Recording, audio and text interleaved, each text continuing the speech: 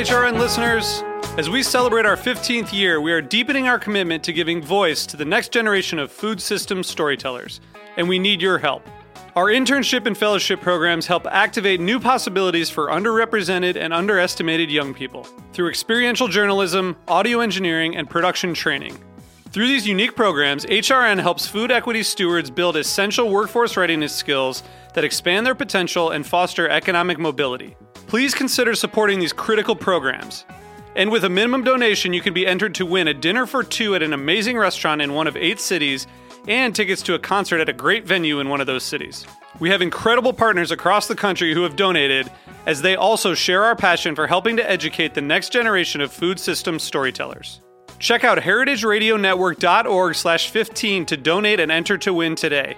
That's heritageradionetwork.org/15 to donate and enter to win today. And make sure you donate before March 31st. Thank you.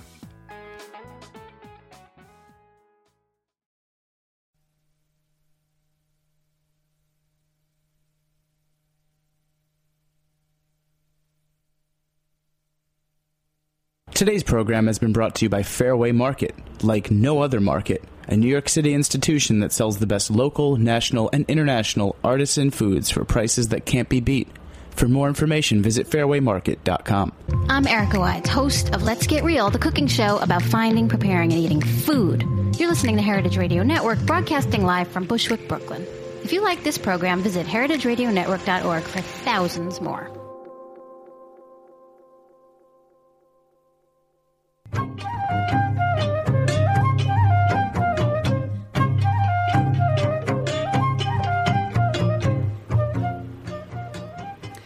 Hello and welcome to A Taste of the Past. I'm your host, Linda Palacio, on the Heritage Radio Network. And just wanted to remind our listeners that heritageradionetwork.org is a member-supported network. So please click into our website and look at all the programming and perhaps make a donation. We would really appreciate it. You know, if you are listening in real time, or if you're listening within this next week or so of the podcast, you can listen anytime you want. Fine with me. But we are winding down summer, and the air is full of the smell of clean notebooks and crisp binders and sharpened number 2 pencils all lined up in their cases, for a little while at least. Indeed, it's back to school time, and I thought it would be appropriate to present a program that was, not that my programs aren't all academic, but perhaps a little more academic. And we'll start the season off with a textbook. The author of the textbook and my guest is Ken Albala. And Ken is a food historian and professor of history at the University of the Pacific in Stockton, California. He is the author and or editor of, I don't even want to count how many books, over 20 books at this point. Everything from Eating Right in the Renaissance to The Lost Art of Real Cooking. His most recent book is The Food History Reader, Primary Sources. And, you know, on this show, I think the comments that I receive most after my shows are from listeners who say, gee, you know, you mentioned some text or some old book or something you used for a resource. Could you give me the name of that book? And often I can't remember. I'll have to listen again. But I think that that is something of interest to anyone who involves themselves in food history or culinary history. And to my great pleasure, and I hope to many of our listeners, the Food History Reader really is like a primer for anyone interested in food history. And Ken also has a 36-episode course. It's available on DVD, which I think is fabulous, and that's on a cultural culinary history. He also is the director of the new Food Studies graduate program at the Pacific's San Francisco campus. Ken has a blog, the Ken Albala Food Rant, and he's given TEDx talks. I'm so glad you've taken the time to be with me today, Ken. Welcome. Thank you for having me. Good morning.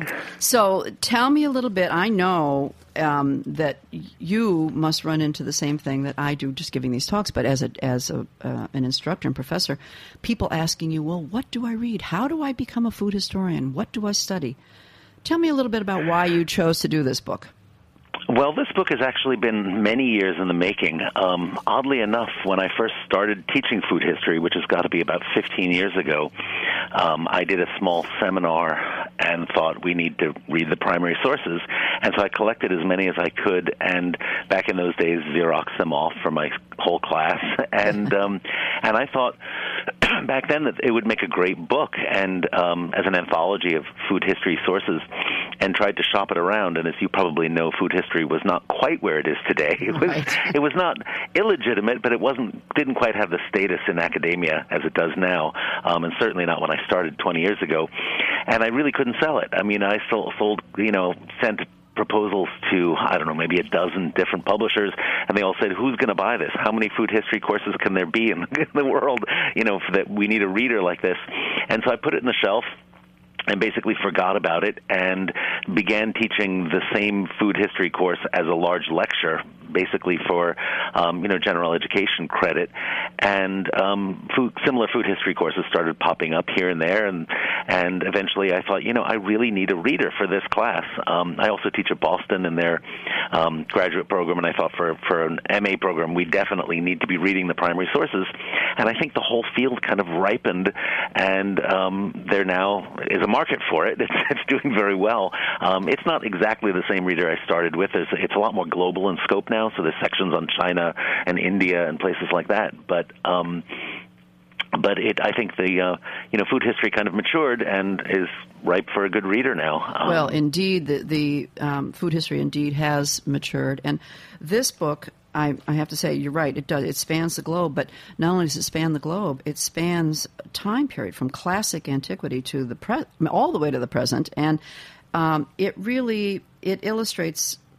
I think of it more as culinary history. That's that great divide. I know we should erase that line between culinary history and food history, but it really illustrates the ways that social structure, religion, politics, health, everything played into what people ate and how they thought about food and how food evolved.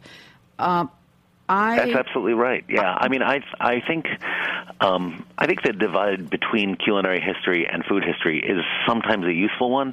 I think there are people who really are interested just in what was being cooked, and myself included. Food history, I think, is a lot broader. I think it includes the religious ideas about food, including not eating, and fasting, and also agricultural texts, political texts, documents that are nutritional in origin, agricultural. So in designing this reader, I really tried to put at least one kind of food text in each section from each place. And obviously I couldn't cover the whole world, and all time from beginning to end. So I kind of plopped down in various periods. So there's, Han Dynasty China, there's the Aztecs, there's medieval Islam, whereas I think it would be too sort of overwhelming if I tried to cover absolutely everything. Yeah, well, it is overwhelming anyway for somebody just to glance at it. But as you start to read through it, it all makes sense, and you see the periods evolving. But tell me a little bit about how. Well, first, my question is, how in the world did you? It must have been a lot of editing of choices, because impossible to put everything in. But as far as a little quick chronological outline, how far back does the oldest reading date? Well, I started with the cuneiform texts that are Akkadian, so it's about 1500 BC. They're the oldest recipes, basically, that you could, actually have ingredients and methods that you could call a recipe. There aren't Egyptian ones, funny enough. There are medical texts that from ancient Egypt which look like recipes. They're really not food per se, but that was, I wanted to go as early as possible. There's a lot of readings from ancient Greece and ancient Rome. There's a big section on the Middle Ages. So I thought, to taken as much as I physically could, as would fit in a book. It's about 550 pages, something like that. Mm-hmm. It wasn't actually that hard to compile. I think the sources, if you're doing food history, you kind of know what these sources are, and there's some classic texts you absolutely have to include, and cookbooks, obviously. I tried to put in as many recipes as I could. The really difficult part was actually the permissions. It was getting excerpts from other texts, and sometimes they're very affordable, and publishers are happy to have you reprint a little section of something, and sometimes they were ridiculously expensive, several $1,000s, which the publisher, we just couldn't make money putting things like that in. So in the end, the really hard part, it took about 2 years just to get all the permissions to use these sections. And then some texts, like for China, there's just not a whole lot translated. So getting, what I could, patching it together from various, sometimes old, 19th century sources out of print, didn't always make me it was the best translation, but it was, sometimes I had to sacrifice the newest, loveliest translation for something that we could afford. And a lot of things, interestingly, came from Prospect Books, who really published, I think, is the best publisher of historic food texts. So in some cases, I would just, pull a little section from Apicius or pull something from somewhere else that had already been published. That would take, your average reader would require, 100 different books, and a fortune to buy all of them. So this one is sort of a digestible form of the whole gamut of primary sources in food history. Indeed, and you were talking about sometimes some of the Chinese, perhaps not the best translations, but I was impressed with the translations of many of the excerpts that you have, because I think you did choose some of the best translations in those excerpts. And as a professor of history, of course, you picked the periods very well to cover. Yeah, and in some cases, I just translated them myself because I thought, I really wanted some good early modern Spanish recipes in there, so I just did a handful. Good for you. I did the Apicius from Latin. So It was, there were some things that I just really wanted in there, and there was no reason not to just translate them myself. Absolutely. That's great. And put it in your own vernacular, if you will, But and that's interesting that you did say that you really wanted to, in your words, ultimately what we need is less rehashing of what we already know and new investigation of lesser-known texts across many cultures. Right. Well, food history is kind of plagued with fake lore, as our friend Andy Smith calls it. And I think that a lot of the information really is just getting recycled, and I think we need fewer encyclopedias, and I know I'm guilty of that myself, and more original research. And I don't think that's going to happen unless a generation of students is raised on the primary sources and not on the, rehashing of ideas and texts and commentary. I think they just need to read the original stuff, and that's true about any field in history. I think you could say the best place to start is not with a reader or not with a textbook or a watered down version or overview, but to read the primary text really means you're engaging with the past directly, and it opens things to interpretation. And I have to say, I'm very excited. I actually started classes yesterday, my food history class, and I'm using this reader for the first time with, it's undergraduate class. And I think it's going to make the class a lot more dynamic, because it won't be just me spoon-feeding them, here's this text of the Banquet of Trimalchio, taken from Petronius, and describing it and saying, isn't that interesting? They're reading it for themselves. And can form their own opinions and analyze it. And I think that's much more, for any history course, I think that's ideal. Right. Well, for our listeners, explain a little bit about the layout, because I have the book sitting in my lap here in front of me, that you just give a snippet of a lot of these primary sources, a lot of these texts, which I think makes the reader hungry to go back to that primary source and read a lot more. But then the interesting thing is that you give them some study questions, some study ideas, some questions about how to read into these, and you even say perhaps to read the introduction to that section after you read the primary source. Tell me why you said that. Well, I think that's true of any primary source. If you read, even if you're like pick up a Penguin novel, if you read the introduction, it kind of tells you, here's what you ought to be thinking, and that's what you look for. And I think it's much better to just look at it freshly and have no preformed ideas. And then if you go back to the introduction, these are fairly short excerpts, so you could always look at it again. But I think I really want my readers and want my students to disagree with me. That makes it more interesting if I say, oh, this spice is used here because it's a sign of wealth and social class and blah, blah, blah, blah, whatever. Then they're going to say, oh, yeah, that's right, and not go any further. But if they read it for themselves to start with, they may have a completely different idea, which might be equally legitimate, and then come back and say he thought it was about class. No, it's about flavor or whatever it may be, if they form their own opinion. So I think that's kind of important for critical thinking, is that when you're reading a text, you're not trying to get the right answer. There is no right answer. You're trying to form an opinion about what it meant to those people, why they were using certain ingredients or cooking methods, or why an exotic ingredient would be used when it doesn't serve any real nutritional purpose. Cloves taste lovely, but you don't need them in food. Why would people spend so much money to do that? So I'd like it open to interpretation. And the other thing that I really wanted to include in the whole text just turned out to be far too expensive to do is images, because images are just as good a source for food history. So I've put suggestions all the way through of, look, while you're reading this, look at Bruegel's Carnival in Lent, or look at an image of aristocratic dining in the Middle Ages, or whenever it may be.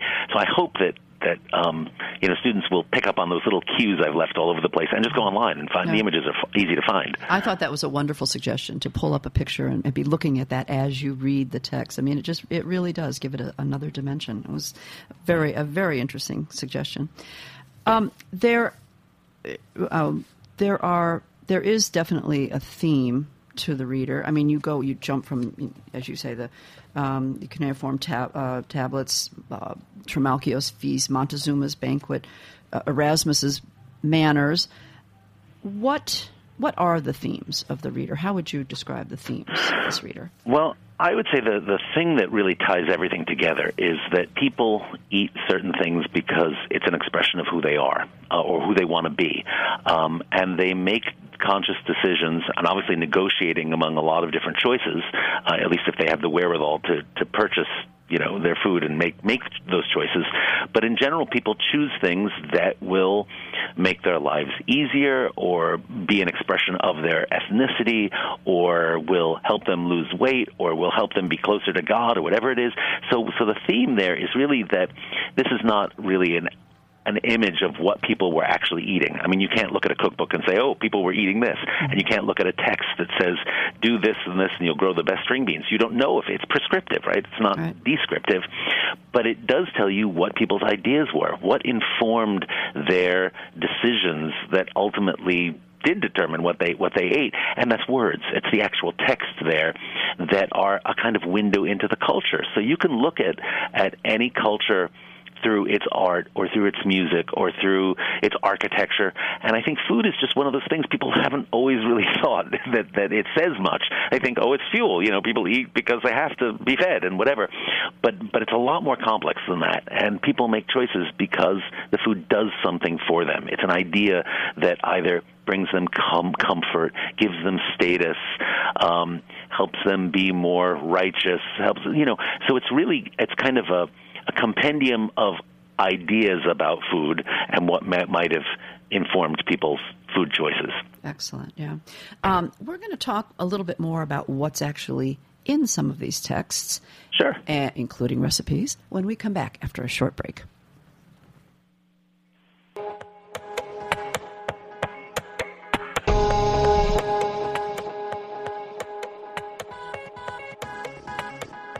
Hi, I'm Steve Jenkins from Fairway Markets. I've devoted my idiot career to the old ways, the old recipes, the old tools, the old geography of where serious foods come from for centuries. And I've strived to make these wonderful things available to New Yorkers for 37 years, so it's a fait accompli for us to support Heritage Radio Network. And I hope you will too, and I hope you'll keep tuning in. For more information, please visit fairwaymarket.com.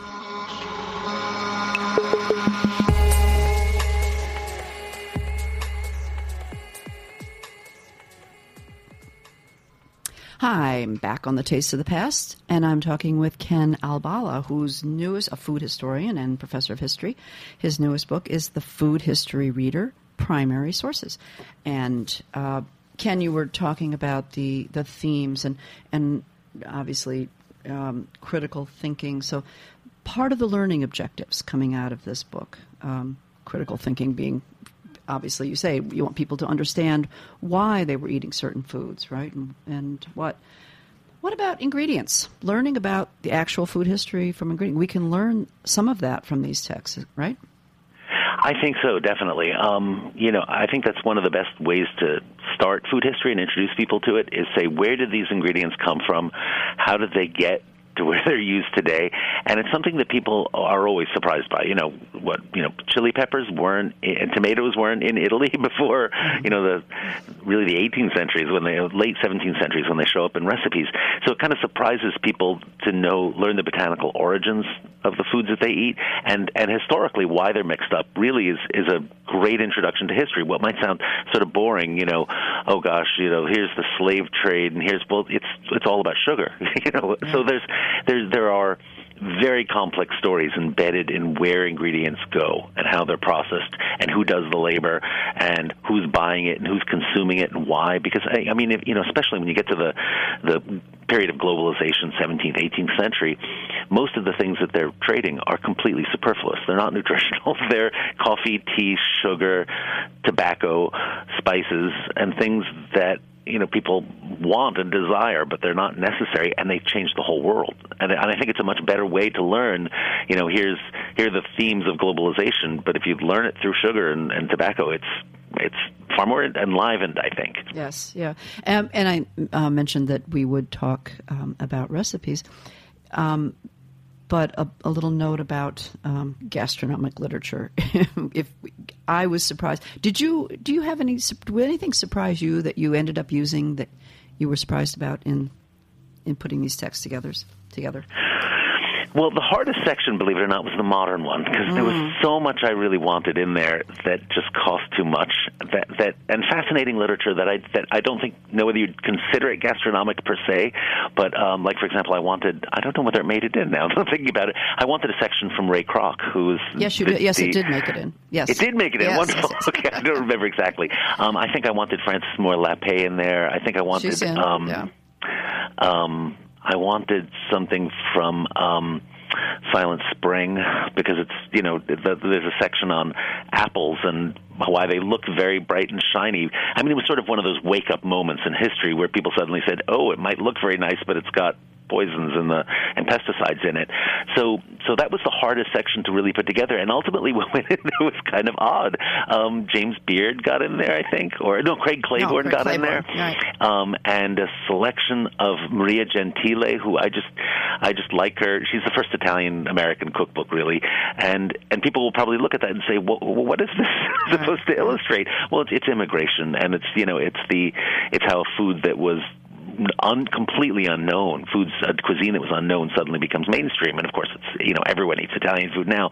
So the themes might not be the new section. You could have done a whole reader just on the 20th century, really, and so the things that actually got in there in the end seem to be sort of not random, but they're odd and interesting. Wilbur Atwater got in there, who was sort of the man behind our idea of food as fuel and the reductionism of calories and what we call nutritionism today. Really, really influential, but I don't think he's a household name at all. No, right.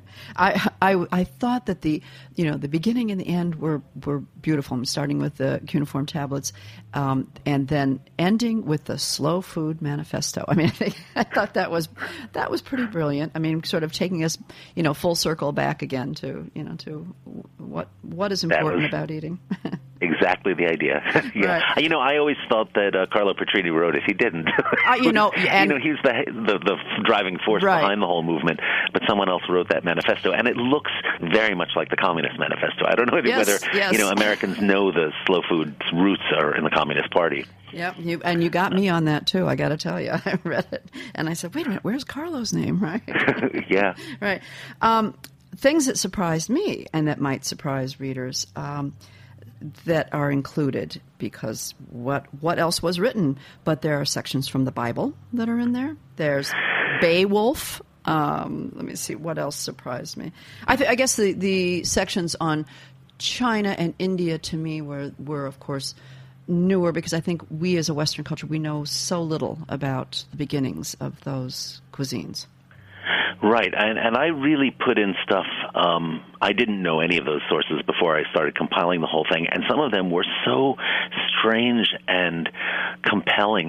There's a Yi Li, I guess is how you say it, in the Chinese section. It was about rituals and what a troop of archers should do when they show up at the house of a lord or landowner, and it's this very strange ritual of facing west and pouring a drink and thanking the host, and it's remarkably ritualized. So it might not be clear like what the themes are looking at that. They're in the course as I teach it. There's also a really fascinating horse sacrifice section from an ancient Aryan Indian text, which makes no sense if you think how these people are to become vegetarians as Brahmins. Why do they start off as sacrificing a horse? So those are they're meant to be shocking and strange. I really wish I could have put a recipe in for every single section. Some of these cultures just don't have cookbooks per se as we think of them. But I think for everywhere I could find, I put in at least 5 or 6 recipes, and they courses I'm teaching it in Boston now electronically. We're going to cook them all, so I think they will all. I don't know what they're going to taste like, but they will be, I think, fun. And that's something that I think people miss out when they sit in a classroom or in their office and just read things and interpret them.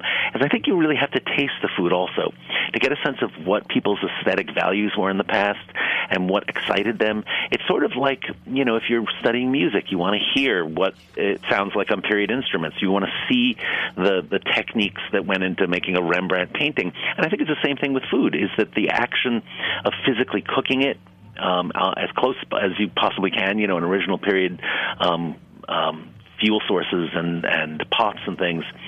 But tasting it, I think, is a way of really kind of apprehending the past in the same way that you would, go to an exotic restaurant and say, oh, here's this Thai food, and now I sort of get a sense of this culture from the way things taste. Well, the past is another great place to travel in that respect, and I think that a lot of these flavors, they sound sort of weird when you put them together, but they really, really work. To give you an example, out of the Apicius text, there's one recipe that includes that it's pork. It's based, like on the pork shoulder is what I usually use. And it includes apricots and vinegar and honey and fish sauce, garum, which was sort of their source of salt on everything. And a whole slew of flavors which we would think might not go together. But when you put them all together, it tastes like a really good sort of barbecue-y sauce. It's sweet and sour and salty and spicy. There's pepper in it, too, at the same time. So that you really can't appreciate those things unless you actually taste them. So there's a lot of recipes in there. And obviously you can, use the recipes and interpret them in other ways. But I would encourage people to actually cook from it as well. Absolutely. I mean, there are, I and a group of us through the Culinary Historians have attempted always to cook from old texts or whatever program we're presenting. And once you get past, of course, the lack of amounts and specific directions, so you can really cook these recipes, and they are, despite what some people might think that it was cruder times without sophisticated cooking. Wrong. Absolutely wrong. Exactly. These are all very sophisticated dishes.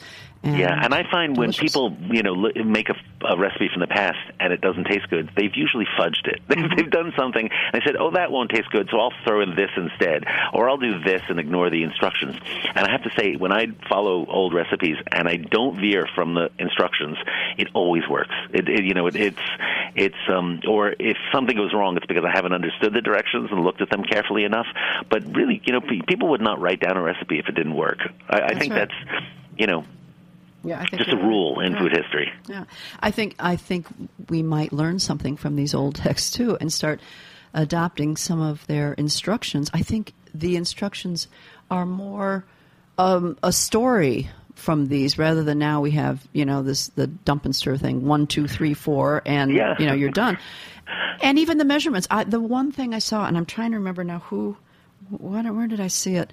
It was on put in an onion about the size of 4 fingers.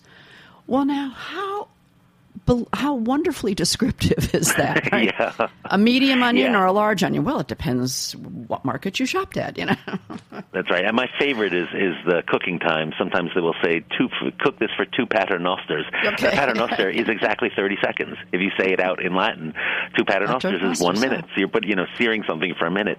And I think, the other thing, it was funny you mentioned this, that there are techniques and combinations of food that we could actually use today. There's for example, there's a technique in the Middle Ages which seems really counterintuitive, but to roast something food is often parboiled. In other words, they'll put it in boiling water, take it out, and you think, oh no, you're losing all the flavor or whatever. But it actually firms the meat up, and so it will fit on a spit without falling off, and it prevents the fat from just sort of dripping and falling into the fire. It doesn't sound like it would work because it's a completely unmodern technique, but it does actually really nicely. I'm so glad you mentioned that, because I was even amazed, even things like eggplants. They would plop the whole thing in boiling water. So many things they would parboil. Yeah, it's a pretty standard technique. And combinations and flavors that I think, there are a handful of chefs who are trying to revive old flavors, or they at least pretend that they are. Mm-hmm. I won't name any names, but there's a golden apple, which a chef in London made out of the form of curry, which is a medieval cookbook, and he basically just did whatever he wanted and called it that. And I thought, you missed a great opportunity because the original recipe is great. It's fantastic. It's a fake apple made out of pork that's ground up into a meatball and then gilded, so it looks like this golden apple. But why not do it as it was originally? Because then I don't see the point in faking it. I guess that's what I mean. Or create your own thing and don't adopt another name, a previous name. Create something brand new. Yeah, or don't claim that this is a historic recipe and this is what they were eating. Exactly. Invent something new and call it something new. But. Well, this is, to me, is a delight, and I plan to share it with so many people, including my readers who ask questions. It puts it all in one place, and then you give a wonderful bibliography, and when you like a section of something that perhaps you weren't introduced to before, I think it opens the door for readers to go and research that source and get more and read it. And I thank you so much for putting it all under one cover. It's really not all that big. It's not. I mean, it's a very manageable book, and it's something that is not at all intimidating to people who might think, oh my God, I'll never get through all these texts. It's a very good read, I would say. Thank you. Oh, that's me. And it offers instructive ways to think about our food and our food systems, and indeed how they've been shaped by historical forces. Ken Albala, I thank you so much for sharing your time, and I look forward to more things coming from you. And I know you jump into all kinds of fields, and it's always interesting to see what you're going to come up with next. Thank you so much for having me. You're welcome. And thanks for listening. This, again, has been A Taste of the Past, and I'm your host, Linda Palacio, on heritageradionetwork.org. Thanks for listening to this program on heritageradionetwork.org. You can find all of our archive programs on our website or as podcasts in the iTunes Store by searching Heritage Radio Network. You can like us on Facebook and follow us on Twitter at heritage_radio. You can email us questions anytime at info@heritageradionetwork.org. Heritage Radio Network is a 501c3 non-profit. To donate and become a member, visit our website today. Thanks for listening.